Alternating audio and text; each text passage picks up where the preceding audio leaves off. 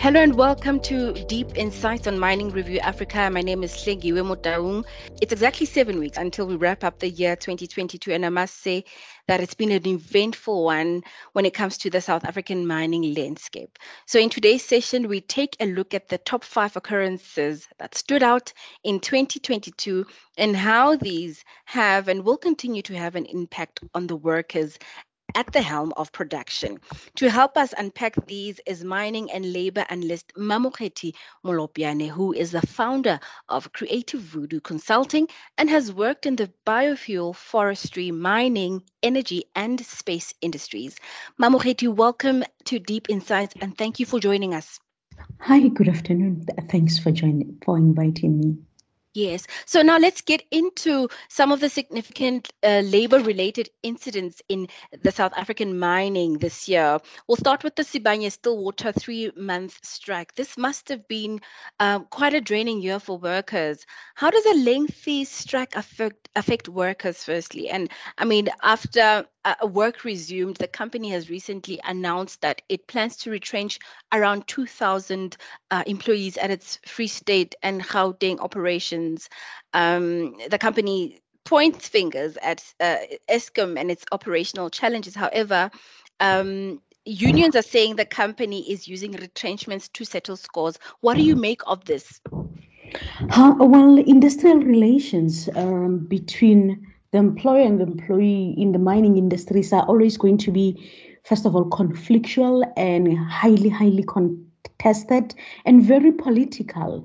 And then by that I mean is I always give it context of the historical role mining played and why even in couple of years after democracy in a democratic South Africa, relations between employer and employee in mining industry are always so full of friction because of the dynamics of the mining industry. So it's not surprising that we saw, but also besides the conflictual nature between employer and employee, the union rivalry adds to the very tense situation in mining, and of course, besides union rivalry, intra-union rivalry also occurs and heightens the tensions as it were.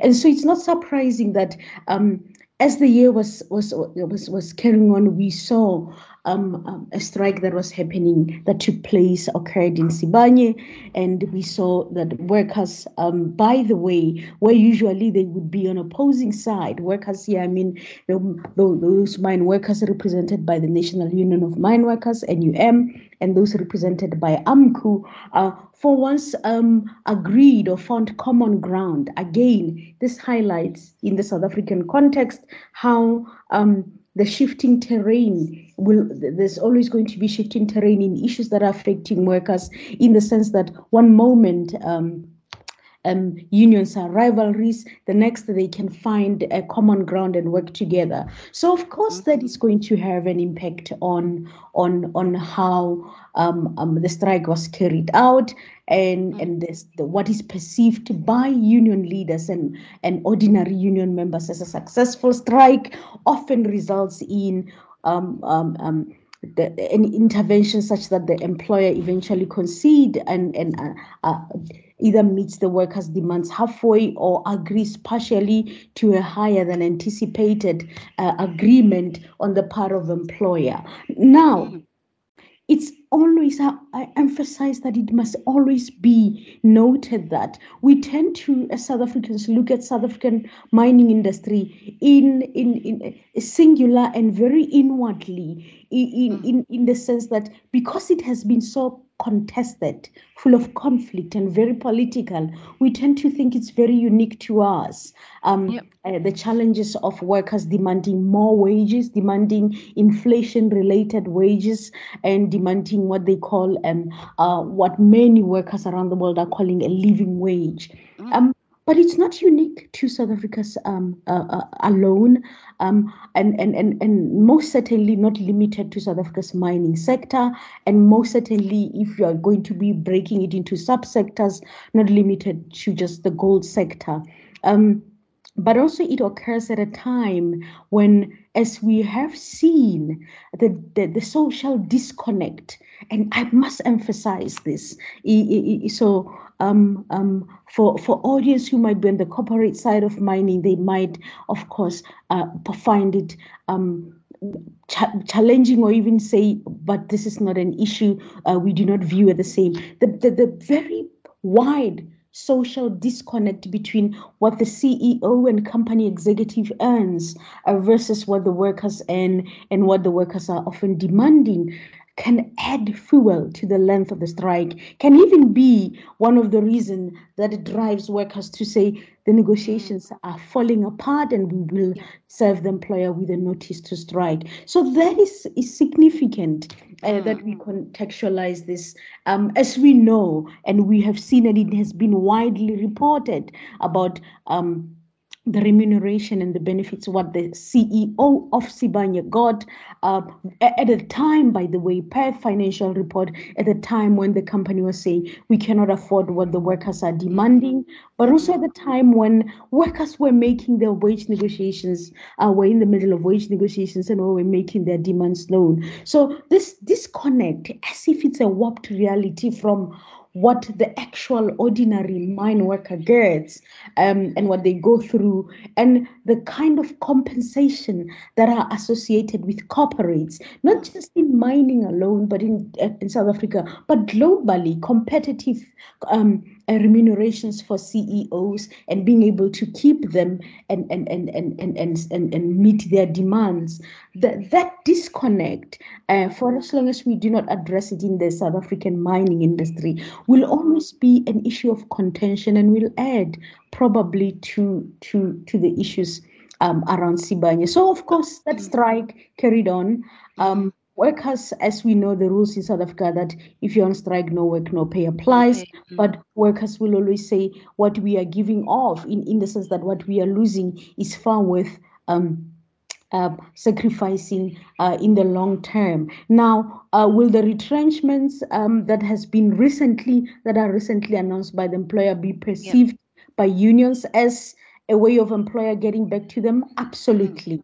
Again, it's not unique to South Africa, and it's not unique to the mining industry. And especially at a time when it is seen as if the geopolitical tensions that have been happening have boosted some of the key sectors in mining. And then we know that gold is regarded as a haven during times of political uncertainty. It basically performs better. So it's not surprising that workers are perceiving this announced retrenchment as an attack on them directly. And this bodes well, this bodes bad for the employer in terms of their relationship with their members.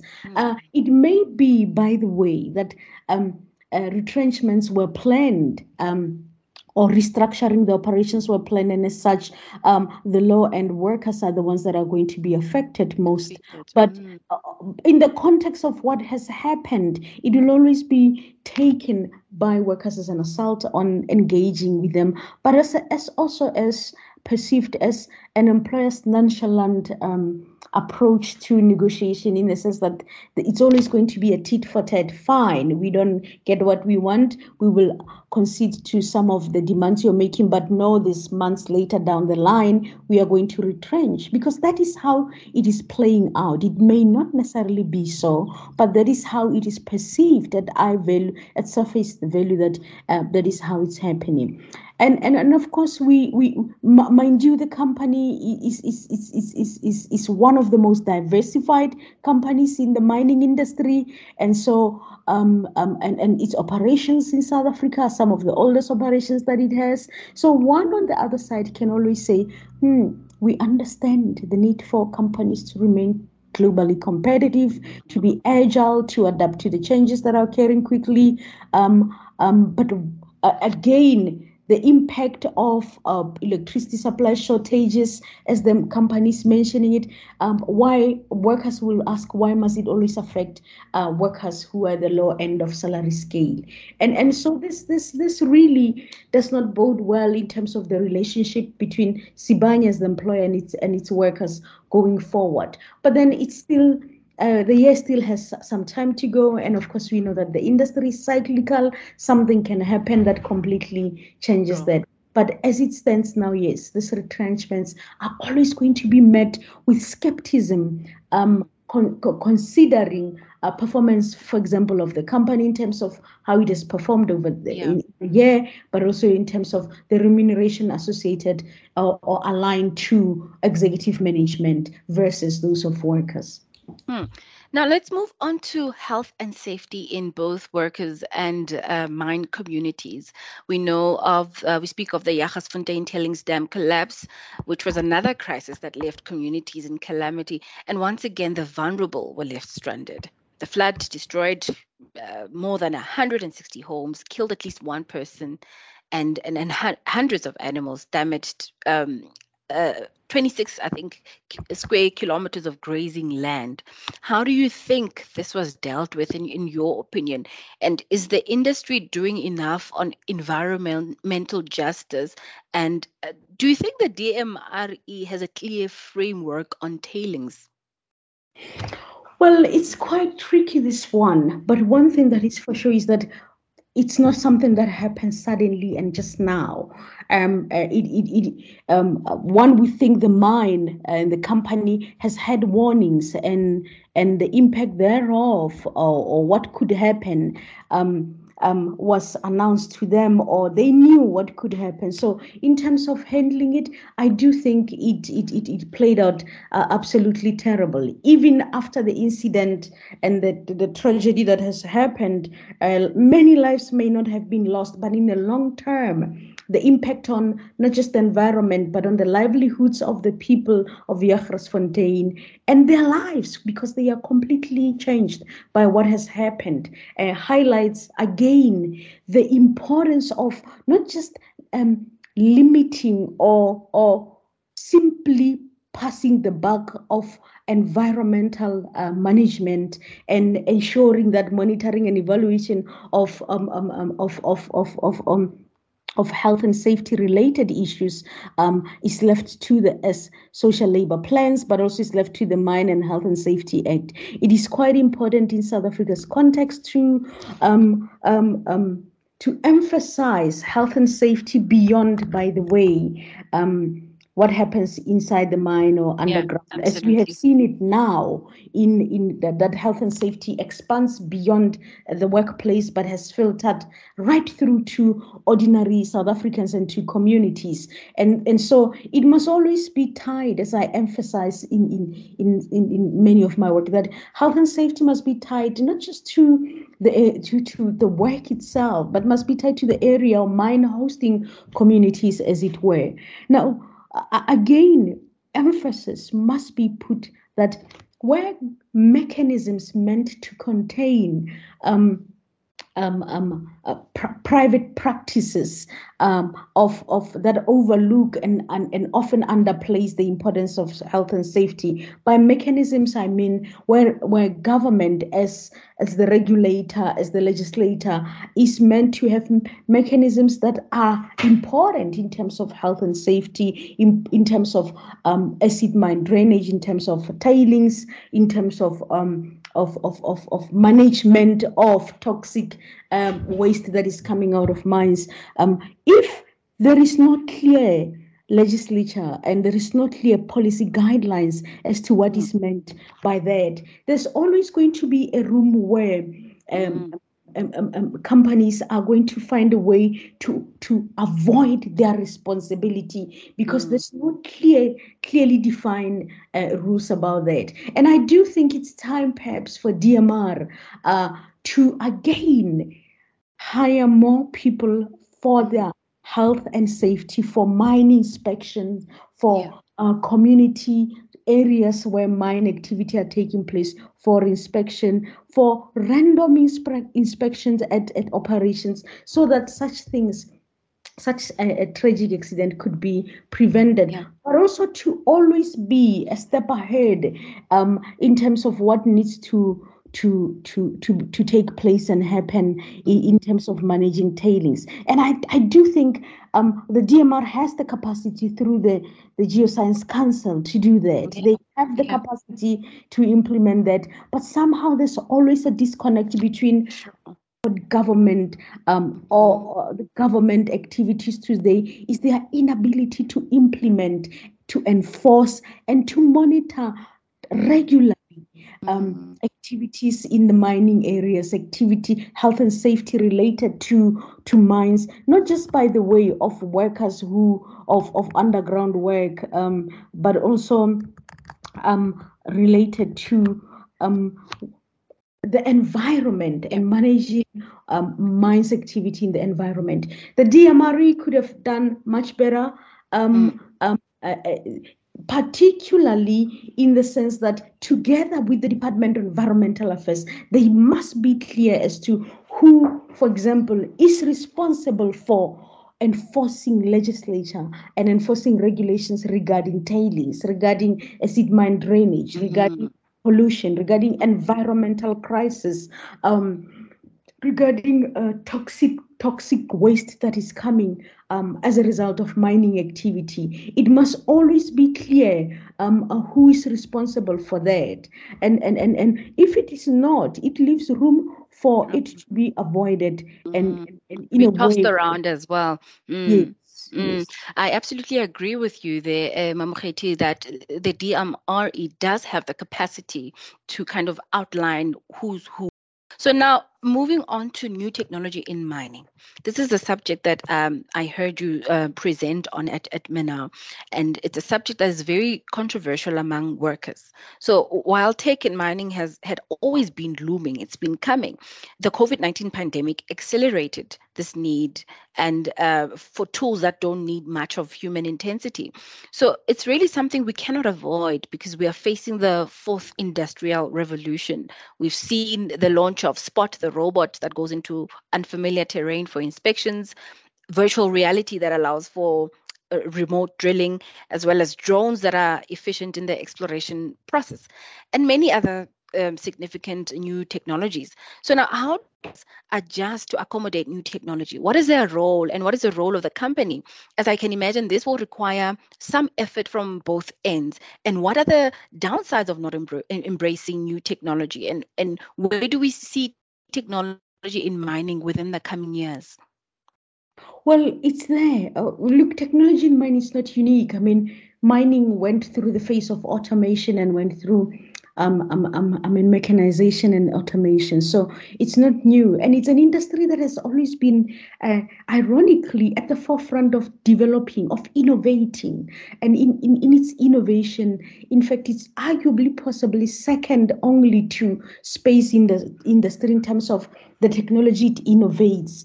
Often it's been said some of the technology it uses because it explores terrains that are unknown, are inspired by technologies that are from the space industry. Having said that, I do not see how modern mining can be carried out without the deployment of new technology. And I say that because of three things. One, to increase throughput or production, and two, to raise safety, which we have just tackled in the previous discussion, and second, and finally, to reduce cost, and all these three, increasing throughput or productivity, raise safety, and reduce cost, all these three ties to the overarching theme why companies are adopting technology to remain globally competitive, because it serves you no value if you are a company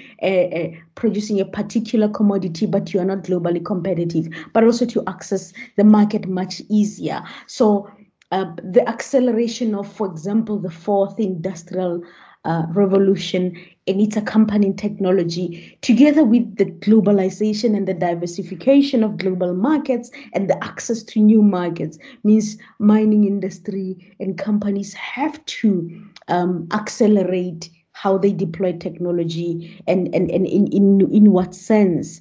But I think one of the key challenges that in the context of South Africa is the execution focus approach. By that I mean the how that technology is deployed, and when is it deployed, and in what manner was it the approach was taken, and how was it introduced to those that are going to be affected. You'd recall that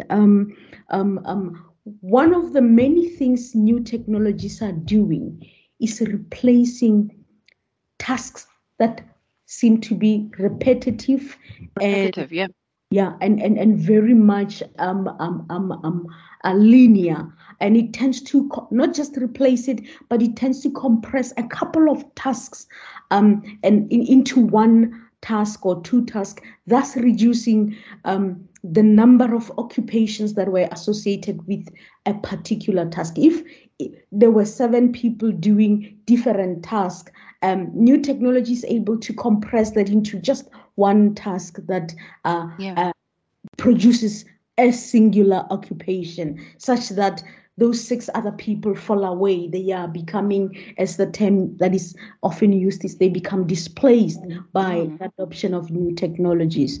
I do think the best way for South Africa would be a partnership. And since we are a country that has always liked to have lekgotlas discussions in Davos gatherings, I do think in the mining industry, this is crucial for the stakeholders collectively, that the employer and the employee and government find each other in terms of technology collaboration, not necessarily in the sense that as it's technology collaboration in its very literal sense, but technology collaboration in the sense that obviously the employer is the one that, or the mining companies are the one that are investing heavily in the technology, but they always engage workers in terms their workers in terms of the kind of technology they're investing in and why that is necessary, and of course always involved government, because anyway government is the regulator, even if legislation might be behind it managing new emerging technologies, but must always engage them on that. One of for example, we have seen many companies globally, and I think it's going to filter to South Africa, have adopted deploying new technologies such as blockchain, mostly for provenance and carbon emission tracking. And obviously this ties to a bigger issue, even as we know COP2017 is currently underway, and it's about the environmental climate change crisis. So minds of the future, one way or the other, in South Africa or in other parts of the world, are going to have to invest in blockchain for platforms that are able to track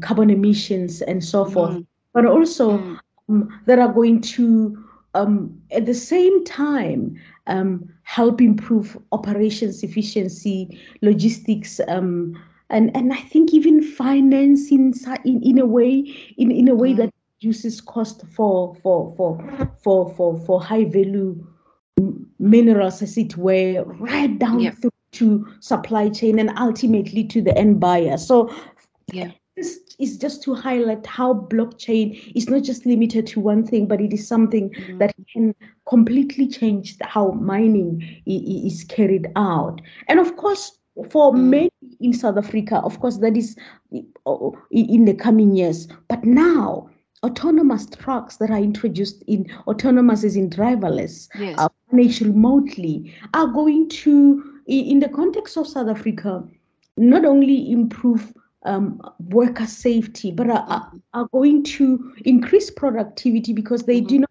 have to have a lunch break. They do not have to have health and safety stoppage issues, and they are always going to be managed remotely. Of course, the cost of investing in them, at companies that produces like Caterpillar and Komatsu is going to be expensive, but in the long run, so initial takeoff cost for companies is going to be and is expensive, but fast forward 3-4 years later, it has probably paid itself, and at the same time has increased productivity, especially autonomous haul trucks, and that is quite important. And that, of course, the technology, this incredible technology that we've spoken of, as I say, and I emphasize again, how it is deployed and where it is deployed and the engagement associated with it is important, particularly because I come to another issue. It's going to affect labor. And one of the challenges, not just in South Africa, international labor organizations will show you that many of the reports, the OECD reports, will show you that studies that are about technology impact on labor force will show you that many unions and many workers have struggled to adapt to technology as it comes along and as it changes. So obviously for South Africa, for unions that have historically contended issues about recognition, safety in the 19th and 20th century, are now going to have to adapt in this 21st century moving forward. It's not just no longer about union recognition, health and safety. Workers have rights. It's now about how do we, as unions, respond to technology that is coming, and workers and its deployment and making a workplace that accommodates both workers and technology, such that man and machine work side by side. These are some of the issues that unions are going to have to contend with, and not just that, the blockchains and autonomous truck, but robotics and automation too is quite important in the mining industry. But also it's very important for workers to be able to respond to that. We have seen it, for example, in the manufacturing industry, where it's very prevalent, robotics, such that you'll find that in a plant, in a car producing plant or in any other plant, one section is mostly comprised of robots, and the other section is comprised of human workers or human labor. And so tied that together, how do they make that work? And these are today's issues that trade unions in the mining industry are going to have to contend with. It goes beyond ideology. I must emphasize that. It goes beyond ideology of are we a socialist-leaning worker organization? Do we prescribe to the Marxist-Leninist, or do we prescribe to worker autonomy, worker control-led or worker-led idea, or do we prescribe to the egalitarian nature of society? It's really about the here and now, the lived reality of workers as they are experiencing technology at their mines, at their shafts. That's true. Work as they experience technology then and there. How are unions able to respond to that? And if they cannot, one of the challenges is they run the risk of being left far behind, because already unions are 3 or 4 steps behind technology as it's being deployed in industries across, not just in mining, in South Africa particular. So if they are not reimagining themselves as unions that are future-looking, forward-looking, technology embracing, they run the risk of not just being left behind, but of failing to come up with solutions. That's right. Just before we close, the just transition. Let's talk about briefly the just transition. We are seeing President Cyril Ramaphosa right now at COP27 cementing some of the investments that the USA, Germany, and other European countries have towards South Africa with regards to decommissioning certain coal power stations. What is your take on that? They promise that the poor and vulnerable will not be left out, but what is the guarantee that they will be taken care of during this process? Well, it's going to be difficult, really, and again, on the one hand, here it's a crisis. I wouldn't say it's a crisis, but government eventually must come out with a clear position on that, because we have had previously Minister Mantashe is in a way, pro sustaining coal mining because it continues to perform well, has performed well this year. The coal miners, that is the companies, will tell you CEOs of coal mining companies are some of the happiest people this year because of the crisis, energy crisis in Europe, and how and the Russia-Ukraine issue, and how globally they started to turn towards South Africa, another coal-producing country for coal. So they've performed well. However, also tied to that, to the just transition, is the narrative, and it's always going to be, we must look at the political economy of just transition, but also the political economy of mining and of development, in the sense that, as we have had many in the global south are saying, even at COP17, the burden of this just transition seems to be heavily reliant on the developing south leaving coal or preparing for life after coal. Yet a developed country used coal extensively and for longer periods to develop to the state that they are in today. Sure. And now that they have developed, they're saying developing countries must disregard coal. So again, we must look beyond the headlines, as it were, and say, where does the just transition narrative, who is pushing it, from what angle, and of what benefit will it be to South Africa? Yes, a climate crisis is here, an environment and an ecological crisis is here, and we do not need to be an environmentalist and scholars to acknowledge, as we are seeing it. We are seeing long periods of drought. We are seeing unusual rain patterns. We are seeing so many things globally and even here in South Africa. However, for South Africa's coal production that has been performing relatively well, and by the way, South Africa continues today relies on coal to generate 92% of our electricity, and roughly, if I'm not wrong, we supply coal to other parts of the continent. So it's a revenue generating and it's an electricity generating at the same time a commodity. To simply unplug from that, it's not just going to be an easy thing, that because it has been agreed or signed on and discussed at COP17, it has significant implication on workers. As we know, the coal sector might not be the biggest employer subsector in the mining industry, because the biggest is the PGMs, but it employs around 80,000 people. That's right. In coal mining, and the state-owned entity Eskom, we know the number of people that it employs for its primarily coal-fired power station. So if we are going to, as South Africa, drive the just transition and position ourselves as a country that is planning a just transition, we must have alternatives to coal, but also we must be able to see how the linkages between what is experienced on the ground, the workers that are in the coal sector, the community as a whole. Of course, we see the effects of pollution in Mpumalanga very clearly, but at the same time, we have to be quite clear.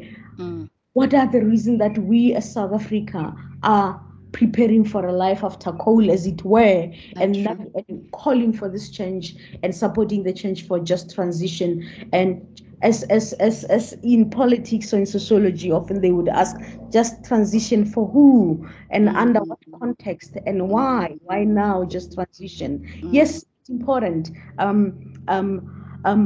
we it's must. important to ask those questions. Yes, I do think so.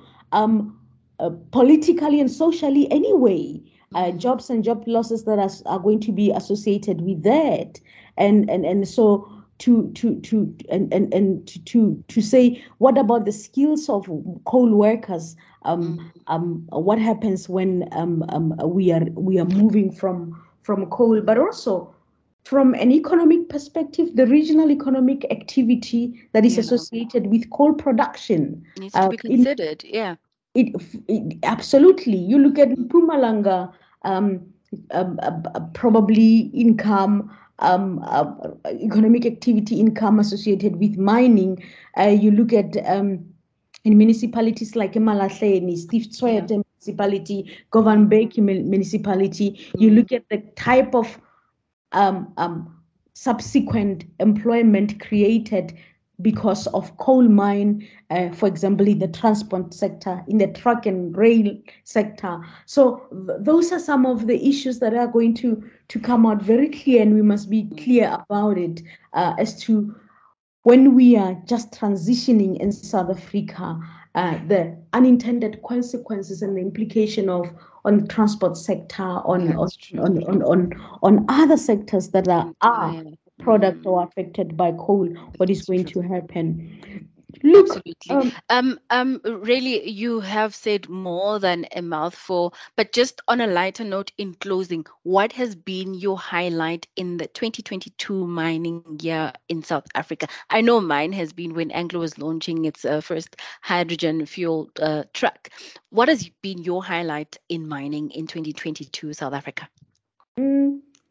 Because there's a sociologist in me, and I am fascinated by the sociology of work. It is arguably, and I know it's not a big story to many people, but those of us who observe this is quite significant, that we have seen for the first time in a long time, union rivalry put aside. At the Sibanye strike, and unions that would otherwise have not agreed on an issue, NUM and AMCU, work together on an issue and tackle it to the core. That for me was is a significant shift in a way that maybe it might reduce the violence associated with union activity of 2 years, but also among those areas. But a key issue, but that's one of the highlights that I have seen. And one of the highlights also that I have seen, which is recent based on the work engagements that one has done, is the kind of conversations that are occurring at the union level in terms of how they see technology affecting them, and beginning to tie technology not just to them as mine workers, but tie the effects, the impact of technology to them as part of society. And so that transits work issue, but becomes socioeconomic context, in the sense that now we are beginning to engage. We being workers are beginning to engage, as they say, now we are beginning to engage on issues that are beyond, that are just not limited, affecting us just as workers, but has the potential to affect us when we have clocked out of work and we are members of society. And the recognition that they are society, I think that has been one of the highlights for me, and also equally so, companies that have tried to recently there were awards about the companies that are some among the best remunerating companies in the country, and I think 1 or 2 mining companies was featured there. So it's quite encouraging to see, despite the contested relationship between the employer and employee, there are some companies that are determined, one, to remunerate their employees better, and are committed to, and have done incredible work on their social labor plans, and continue to see South Africa as a critical for their development or growth as company in the mining industry. Thank you. Wow. Wow, thank you so much. That was certainly a mouthful, and I really, really commend you for your opinion on how you saw unions coming together to resolve an issue that really affects the livelihoods of people. I read somewhere where you had an interview when I asked you what your favorite quote was, and you said, "To a child learning her letters, each word means standing for something. What do you stand for?" And unquote. But also for us, it's really clear that you stand for human labor rights and a healthy socio-economic ecosystem. And thank you so much for giving us your time today. Yes, and that's because I love poetry. Yeah. That's Jessica Fisher's book in most Jessica Fisher. collection Yeah. of poems. Yeah. So yes. Yeah. Thank you so much for your time. Thank you for listening. Remember to like, share, and subscribe to Deep Insights. For more mining news, visit miningreview.com. Until next time, goodbye.